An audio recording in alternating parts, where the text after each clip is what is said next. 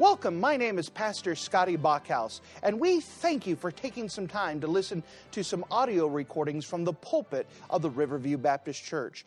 Our desire is to show the Lord high, holy, and lifted up, as well as try to be a blessing to those through the Word of God. Please enjoy this message, and we pray that it will be a blessing to your life.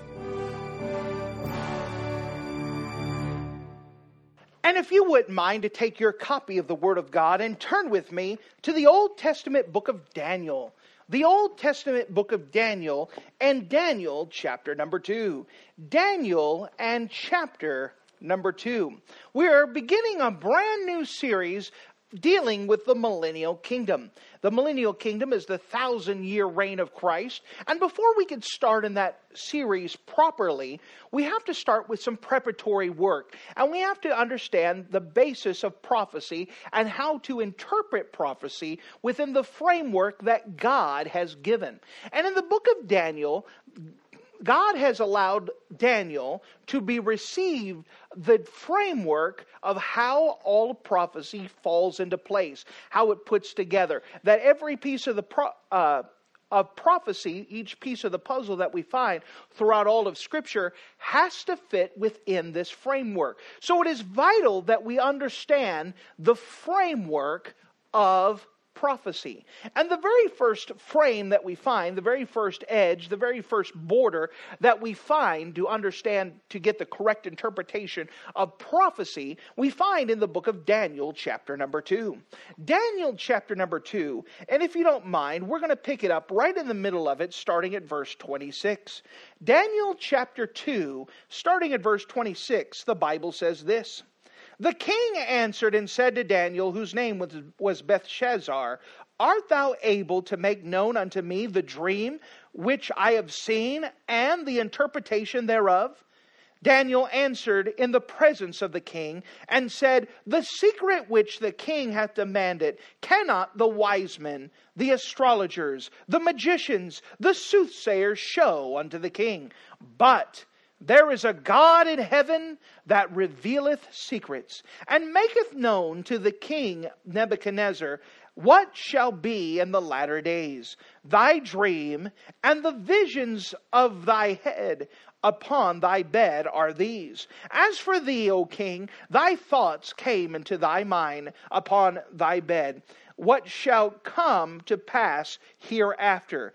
And he that revealeth secrets maketh known unto thee what shall come to pass. But as for me, this secret is not revealed to me for any wisdom that I have more than any living, but for their sakes, that they that shall make known the interpretation to the king, that thou mightest know the thoughts of thine heart. Thou, O king, sawest and held a great image. The great image, whose brightness was excellent, stood before thee, and the form thereof was terrible. This image's head was of fine gold, his breast and his arms of silver, his belly and his thighs of brass, his legs of iron, his feet part iron and part clay. Thou sawest till a stone was cut out without hands, which smote the image upon the feet that were of iron and clay, and brake them to pieces. Then was the iron and the clay, the brass, the silver, and the gold broken to pieces together, and they became chaff of the summer threshing floors. To the wind carried them away, that no place was found for them. And the stone that smote the image became a great mountain, and filled the whole earth. This is the dream, and we will tell the interpretation thereof before the king. Thou, O king, art a king of kings. For the God of heaven hath given thee a kingdom, power, and strength, and glory.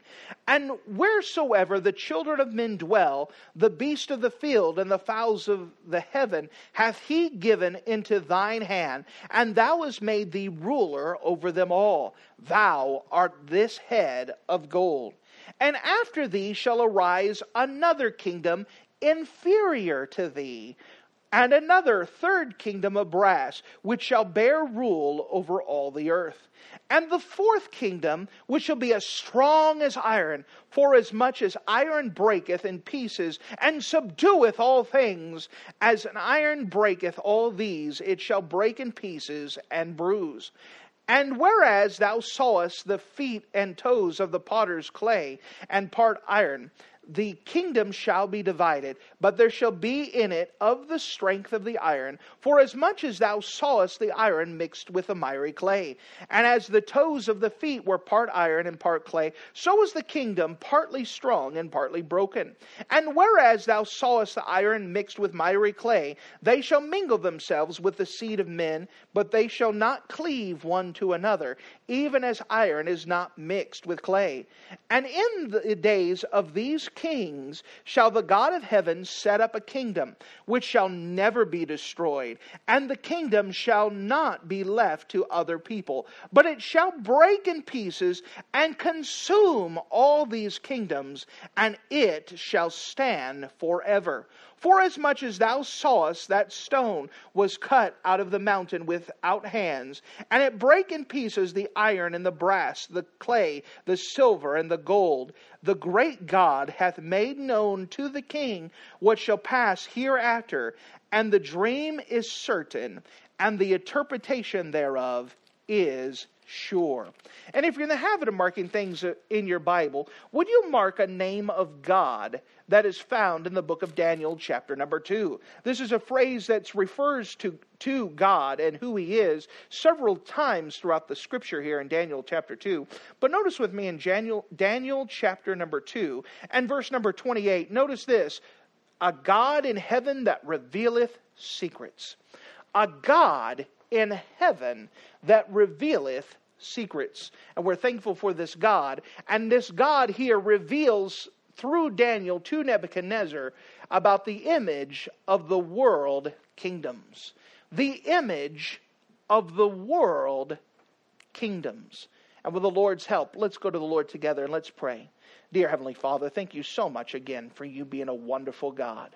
And as we start this brand new series, we understand that these first couple messages are very important, that we understand, that we get the correct interpretation, that we understand that what you are trying to tell us and get across in this framework of prophecy. Because this is so important and there's so much information, I'm asking that you would just direct me with your Holy Spirit, that you would direct my mind, direct my thoughts, direct my tongue, direct my everything that's a part of this, and that you would get across exactly what needs to get across. With so much information, Lord, I'm asking that you sift through it and that you just deliver what is necessary, what is important, what is going to help us as we come to an understanding of what you have planned and future events.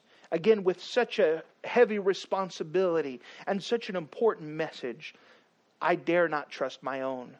So once again, the best I know how, I surrender myself to you. Fill me with your Holy Spirit, and that you would illuminate this passage through your precious Holy Spirit in this message now. We love you and we trust in you. Depend upon you. In your name we pray. Amen. Amen. As we come to the book of Daniel, chapter number 2, there are some things that are going on. Remember that Daniel had been taken from Judah, from Jerusalem, when he was a small boy in approximately 605 BC. And so he was taken with several important people, which would include Shadrach, Meshach, and Abednego, and several others. And as young teenage boys, and I'm talking about young teenage boys, probably about 12 to 13, they were brought to Babylon. And they were given Babylonian names. They were given Babylonian food, and they were expected to go to the Babylonian schools. And through it all, these young teenagers had enough character in their lives to say, no, we're going to follow after God. We know that we can eat whatever we want. We know that we can get away with whatever we want. And even though our parents aren't here to watch us, we're going to choose to follow after God anyways. And so Daniel was, as he made a choice to follow after God with his life, that God had blessed him with it in a special way, and that God had brought Daniel into the Babylonian Empire for such a time as this. And now Nebuchadnezzar is being dealt with God. Nebuchadnezzar is the king, the emperor of the Babylonian Empire. And that he is what is called in history as an absolute ruler. He did not have a parliament or a congress to regulate what he does. He does not have a Supreme Court. He does not have anyone who regulates that what he says goes. That if he says, I'm going to send you to jail, you go to jail with no trial. If he says, never mind, I changed my mind, there is no court of appeals, there's no one to object. He is the king and his word is law. And whatever he says goes. He is very much the absolute ruler. And Nebuchadnezzar, as we start off, we're getting the context of it, that Nebuchadnezzar wakes up one morning and he has a dream that he knows is important, and it kind of just floats out of his mind. And he says, man, this is important. I need to know what this was vital. And I can't get a hold of this dream. I can't remember it. Have you ever had a dream where you woke up and you really wanted to remember it, but it was just fleeting and gone away? Well, he knew that there was something special about this dream. That this was a dream like no others, and it bothered him. It kept him up. There was something about this dream that he needed to remember, and he can't bring it. He can't formulate it. Can't have it in mind. So what he did is he called all the witch doctors, the sorcerers, the soothsayers, everyone, the wise men, all the people who believed in magics and telling the future, and scientists and anyone he could get. And he interviewed as many as he could and says, all right, I want you to tell me the dream. And they said, no problem. Or tell me the interpretation of the dream. They said, no problem. Tell us what the dream is. And he says, that's the problem. I don't remember the dream, so you got to tell me the interpretation of it without me telling you what the dream is. How would you like to have that task? What does this dream mean, but you don't know what the dream is? And they told the king, nobody knows this. This is beyond our ability. Nobody could tell what's in your brain. Nobody could tell you what it is. And so they all shrugged their shoulders, and Nebuchadnezzar said, well, fine, you are all liars, you're all useless, I'm killing you all. And he sounded an order to start gathering up to be killed. Wonderful to be in the charge of the king, right? Well, the guards came knocking on Daniel's house and said, Daniel, we're here to arrest you. What did I do? What's going on? What's happening? Well, the king had a dream, and he can't remember the dream, but he wants people to tell the interpretation of, and everyone shrugged their shoulders and says it's impossible. And so now Nebuchadnezzar's mad at everyone, and he's going to kill everyone. So Daniel tells the king, he says, can I go talk to the king? Sure. Notice, if you don't mind, we'll just pick it back up in verse number 14. Then Daniel answered with counsel and wisdom to Arioch, the captain of the king's guard, which had gone forth to slay the wise men of Babylon. He answered and said to Arioch, the king's captain, why is the decree so hasty from the king? Then Arioch made the thing known to Daniel. Then Daniel went in and desired of the king that he would give him time and that he would show the king the interpretation. So basically Daniel says, Nebuchadnezzar, if you give me some time, I'll tell you the interpretation. Can you do that? King really wants to know what's going on, so sure. You take the time, you come back with the interpretation. No pressure, right? It's a lot of pressure going on. Notice what happens, verse 17 rather. Then Daniel went to his house and made the name known to Hananiah, Mishael, and Azariah. We usually call them by their Babylonian names, which is Shadrach, Meshach, and Abednego, his companions, that they would desire the mercies of God of heaven concerning this secret, that Daniel and his fellows would not perish with the rest of the wise men of Babylon. Now they did what was right. They came to a problem that they did not know the answer to, so they had a prayer meeting. You know, that's usually the first thing we need to do is go have a prayer meeting. Go talk to God. The Bible talks about in the book of James that if any of you lack wisdom, let him ask of the Lord, who will give all things liberally. He'll give you wisdom liberally. And you know what? He also says he upbraideth not, meaning he won't call you stupid for asking for wisdom. He'll be glad to give you wisdom. He'll be glad to give you what you need to know. And we have a God who is a revealer of secrets. Notice in verse 19. Then was the secret revealed unto Daniel in the night vision. Then Daniel blessed the God of heaven. Daniel answered and said, Blessed be the name of God forever and ever, for wisdom and might are his. He changeth the times and the seasons. He removeth kings and setteth up kings. And he giveth wisdom unto the wise, and knowledge to them that know understanding. He revealeth the deep and secret things. He knoweth what is in the darkness, and the light that dwelleth in him. I thank thee and praise thee, O thou God of my fathers, who hath given me wisdom and might, and hath made known unto me now what we desired of thee. For thou hast now made known unto us the king's matter. Therefore Daniel went in unto Arioch, unto the king that had ordained to destroy the wise men of Babylon. And he went and said thus unto him, Destroy not the wise men of Babylon. Bring me in before the king, and I will show the king the interpretation. And so what we see here, first of all, is the context. Now we dive from the context to what we see here, the dream. Let's see this dream. And this is where we're going to spend a lot of time, because this dream is so important. Now, notice with me in verse number 25. Then Arioch brought in Daniel from the king in haste, and said unto him, I have found a man of the captives of Judah, that will make known unto the king the interpretation.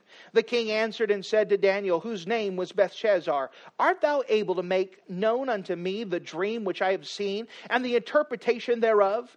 Daniel answered in the presence of the king, and said, The secret which the king hath demanded cannot the wise men, the astrologers, the magicians, the soothsayers show unto the king. But there is a God in heaven that revealeth secrets, and maketh known to the king Nebuchadnezzar what shall be in the latter days. Now notice this. Here we understand our first piece here, that this is a picture of what is happening in latter days. Or if we would have put it in context, in Daniel's future. And Daniel's future. So this is something that's going to happen in Daniel's future concerning the latter days. So this is something that's going to go from Daniel's time moving forward. If I can make an interjection here, that some of this is our history. And so we can look forward to kind of in the middle of this, and we can look backwards, and we can say, look, it happened just like God said. But at Daniel's time, this is all future. It is all prophecy. And so this is considering the idea of the latter days. Thy dream and thy visions of thy head is upon these bed are these. Verse 29. As for thee, O king, thy thoughts came into thy mind upon thy bed. What shall pass hereafter? Once again, it's saying this is future. And he that revealeth secrets make known unto thee what shall come to pass.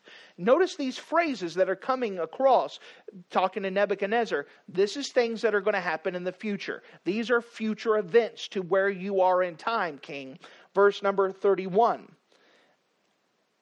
Thou, O king, sawest and behold a great image. This was the image whose brightness was excellent, stood before thee, and the form thereof was terrible. Remember, this word terrible carries the idea of awesome. That this was an image that he looked at it and you go, wow. So he sees this big image in the form of a man that's bright and that is amazing.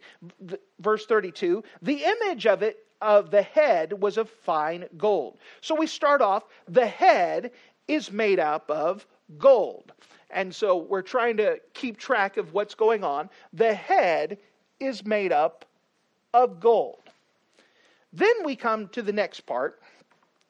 It says, verse 32, the image's head was made of fine gold. His breast and arms were of silver. And so the chest and arms, they were made up of silver.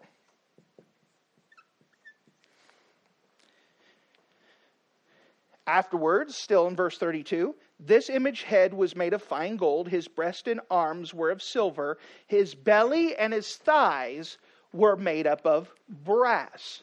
And so we see the materials. It starts with gold. It goes to silver. then it comes to brass. It comes to brass. As we continue reading, we can see that there's still materials here. Notice with me, if you don't mind, in verse 33. His legs of iron. His legs were of iron. So the materials of his legs were made up of iron. Then we come to the feet. Notice again in verse number 33, it says, his legs were made of iron, and his feet were made of part of iron and part of clay. So his feet was a mixture of iron and clay. Those two materials don't work well together, but this is what the material was. So it's kind of like a patchwork job, that some were of iron, some were of clay. Notice, if you don't mind, we continue on to see as Daniel's telling him, he's not the interpretation yet, but he's saying, this is what you saw. Verse 34, thou sawest till a stone was cut out without hands, which smote the image upon his feet that were made of iron and clay, and brake them to pieces.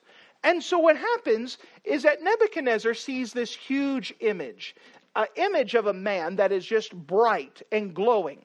The head is made up of gold. Its chest and arms are made up of silver. Its belly and thighs are made up of brass. The legs are made up of iron. The feet are made up of iron and clay. Then in this image, this dream that he has, he sees a stone that comes down and it hits the feet of clay and iron mixed, and when it hits the feet and clay, it topples and destroys the entire statue, the entire image. So we could see this stone, which was made up of stone, as you could probably imagine. It comes and basically does a bowling, hits the feet, and it topples and destroys the entire image. Now this is the dream. Now let's see if we could dive in the interpretation, if you don't mind. Notice with me in verse 35.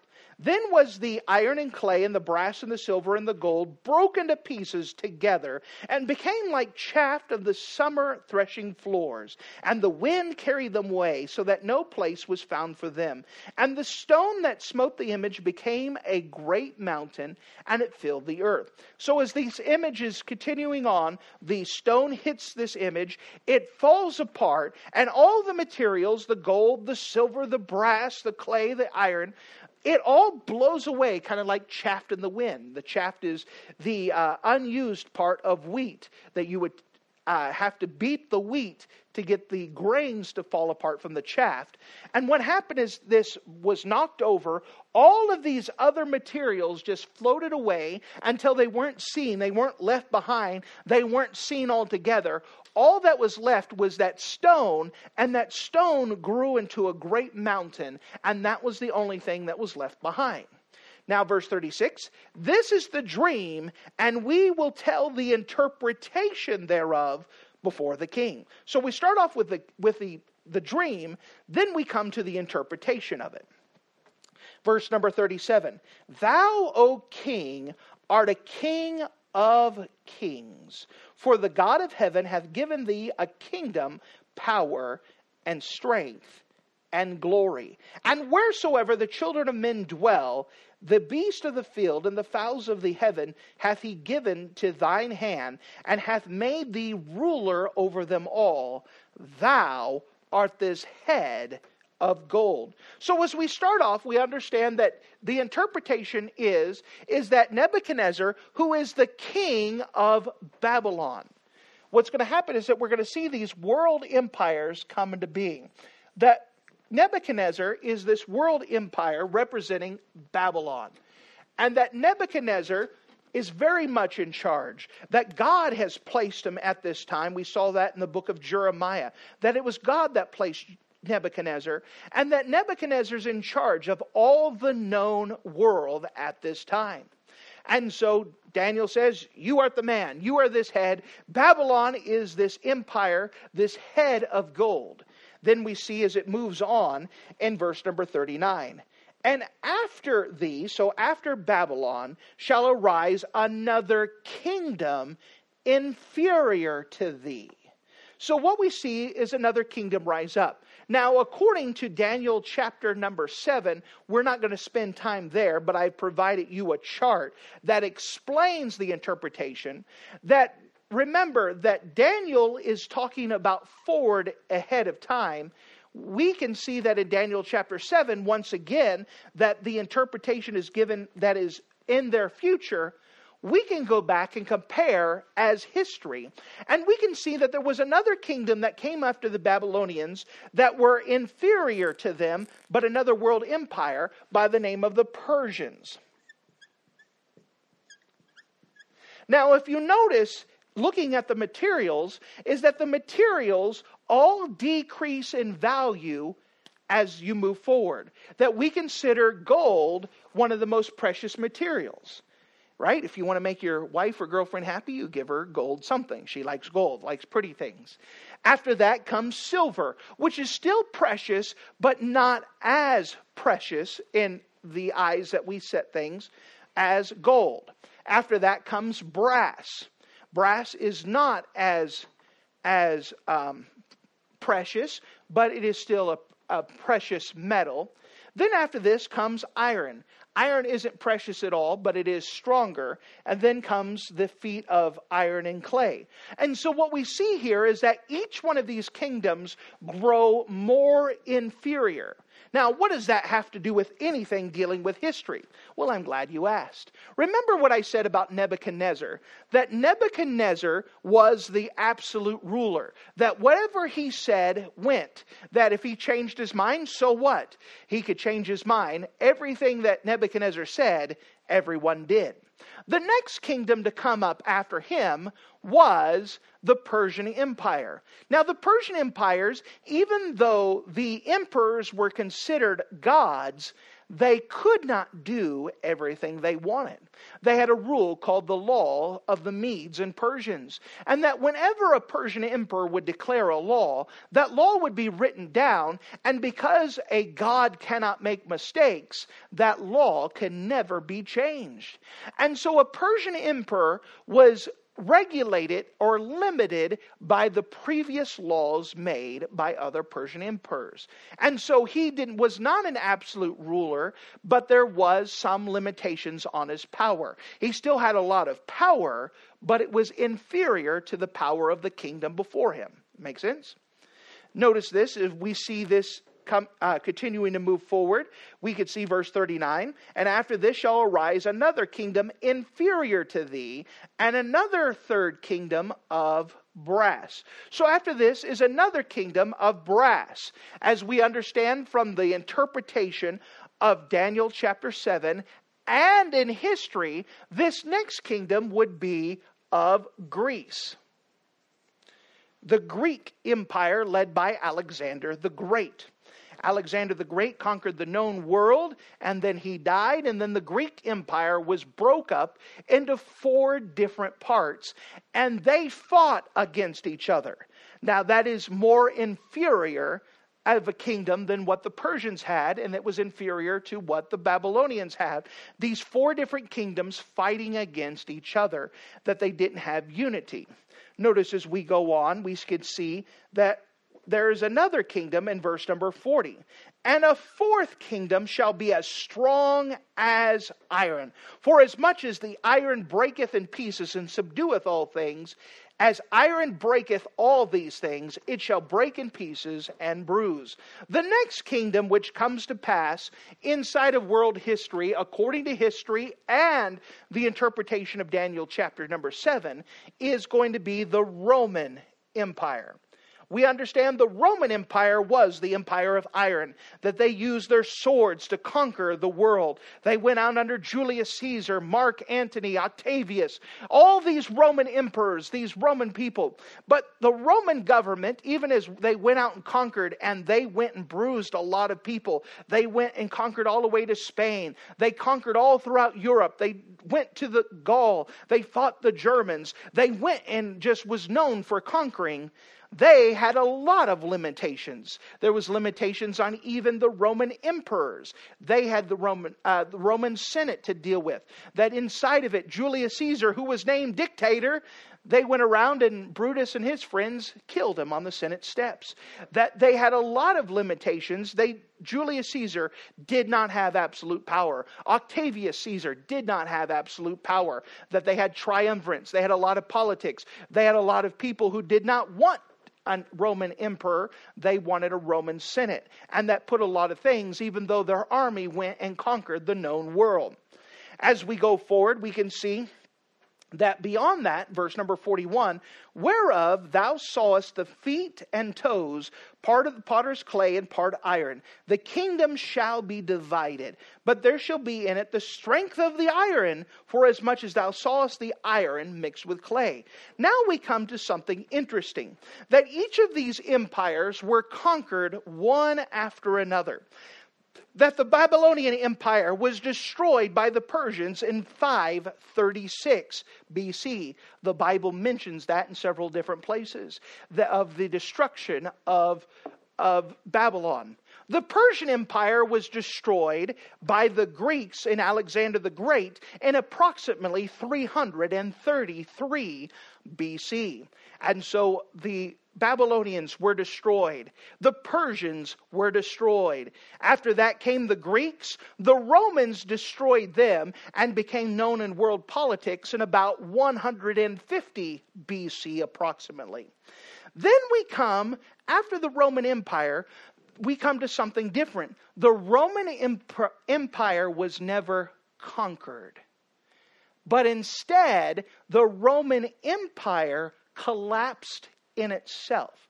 So they did not have anyone to conquer the Roman Empire. It collapsed in itself. So therefore we see the feet of iron and clay. That means it still has derivatives of iron.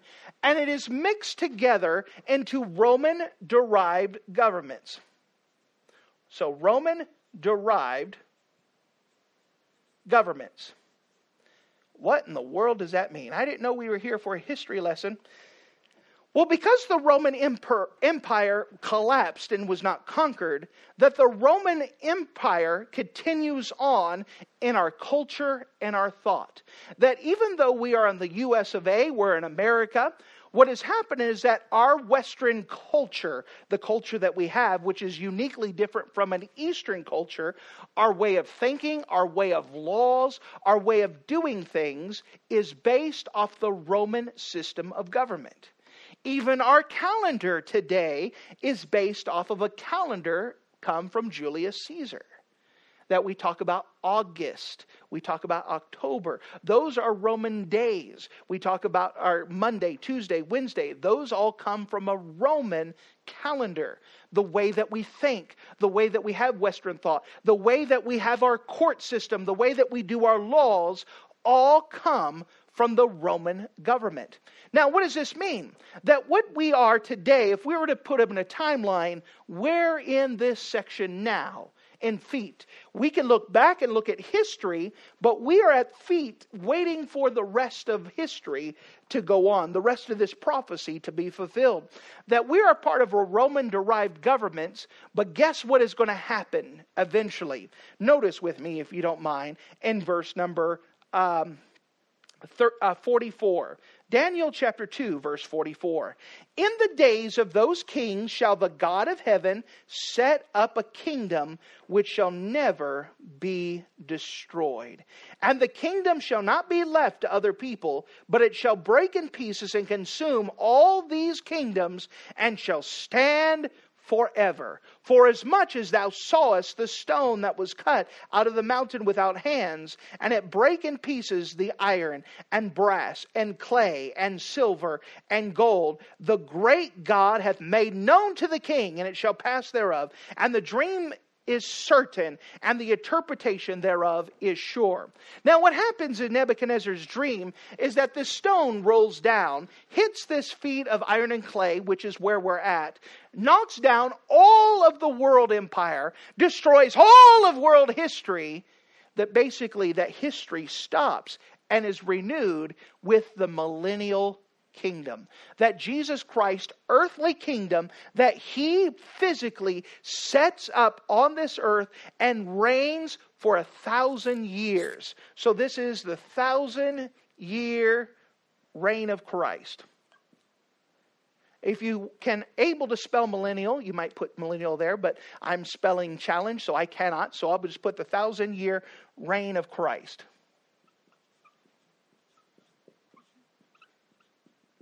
For all my things I write, I have to have spell check because I can't spell millennial for some reason.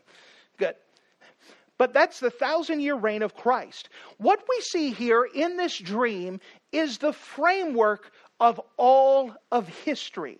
That we're starting off, that we have Babylon. Babylon is replaced by the Persians. The Persians are replaced by the Greeks. The Greeks are replaced by the Romans. The Roman Empire is not replaced by anything, but it collapses in itself. And the Western thought that we have today is all based off the Roman thought. And that what is going to happen is that these Roman empires, derived empires, are still going to exist until Jesus Christ destroys the entire system and makes his own kingdom stand forever. And no one's going to be able to conquer it. No one's going to destroy it. It is going to last until time stops. And time will stop at the end of the millennial kingdom. But this is what is being seen. Nebuchadnezzar has a dream of this, and he knows that this is important. And God does this in such a way that Nebuchadnezzar forgets. So that way, God can tell Nebuchadnezzar, there's a God up in heaven. There's a God that's bigger than you. Let me tell you some things that are going on. Which brings us to the last section I want to show you in Daniel chapter number 2. That we see the context, then we understand the dream, then we see the results, the response of this. Notice with me in verse 46. Then the king Nebuchadnezzar fell on his face and worshiped Daniel. Now, we understand that he's not supposed to worship Daniel, but I want you to think about this is a king who has absolute power. This is a king who, whatever he says goes, is falling down at his feet and he's worshiping because he realizes that there's something bigger than himself. He realizes there's a God in heaven and he is humbled at this time. Verse number 46, then the king Nebuchadnezzar fell upon his face and worshiped Daniel and commanded that they should offer an oblation and sweet odors unto him. The king answered unto Daniel and said, of a truth is that your God is a God of gods and a Lord of kings and a revealer of secrets, seeing that thou couldst reveal this secret. Then the king made Daniel a great man and gave him many great gifts and made him ruler over the whole province of Babylon, chief of the governors of the wise men of Babylon. Then Daniel requested of the king, and he set Shadrach, Meshach, and Abednego over the affairs of the province of Babylon. But Daniel sat in the gate of the king. Now, Nebuchadnezzar, when he was faced with this, he realized, you know what, there is a big God in heaven. Now, for us, we understand that we can look at history and look that there's something still ahead called the millennial kingdom. And we have to have this framework that just as real and as physical as these other kingdoms were, this millennial kingdom is not a spiritual kingdom. It is an earthly kingdom. It is coming physically. It is coming literally. It is coming, and Jesus Christ is going to rule on this world. And his government is going to replace all the governments of the earth. And so we have that application for us to understand prophecy. But as a spiritual application for us today, I want to remind you that there's a God in heaven who knows everything. And he's a revealer of secrets. And that you may lack wisdom, but God doesn't lack wisdom. He knows everything. He knows what you should do. He knows where you should go. He knows what you shall say. And he can give you understanding for any wisdom that you lack. You have a big decision coming up. Any man lack wisdom, let him ask of God, and he shall give it to you liberally. Aren't you glad for that? That there's a God who knows everything. Now, we're not talking about divine intervention, that if you didn't study for your test and say, God, please give me the answer to this, that may not come to pass.